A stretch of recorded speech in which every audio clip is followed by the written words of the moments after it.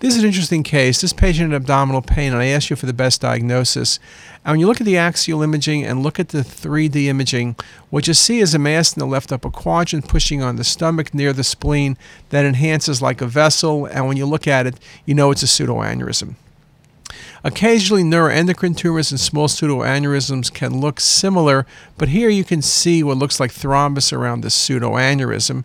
It's not an AV fistula, you don't see draining veins, and it's not a gastric mass with ulceration, though I have seen gastric masses bleed, like with GIST tumors, but not this nice round structure. And this structure and the location is classic for splenic artery pseudoaneurysm. These either are resected or embolized because they easily can rupture and the patient can exsanguinate and die.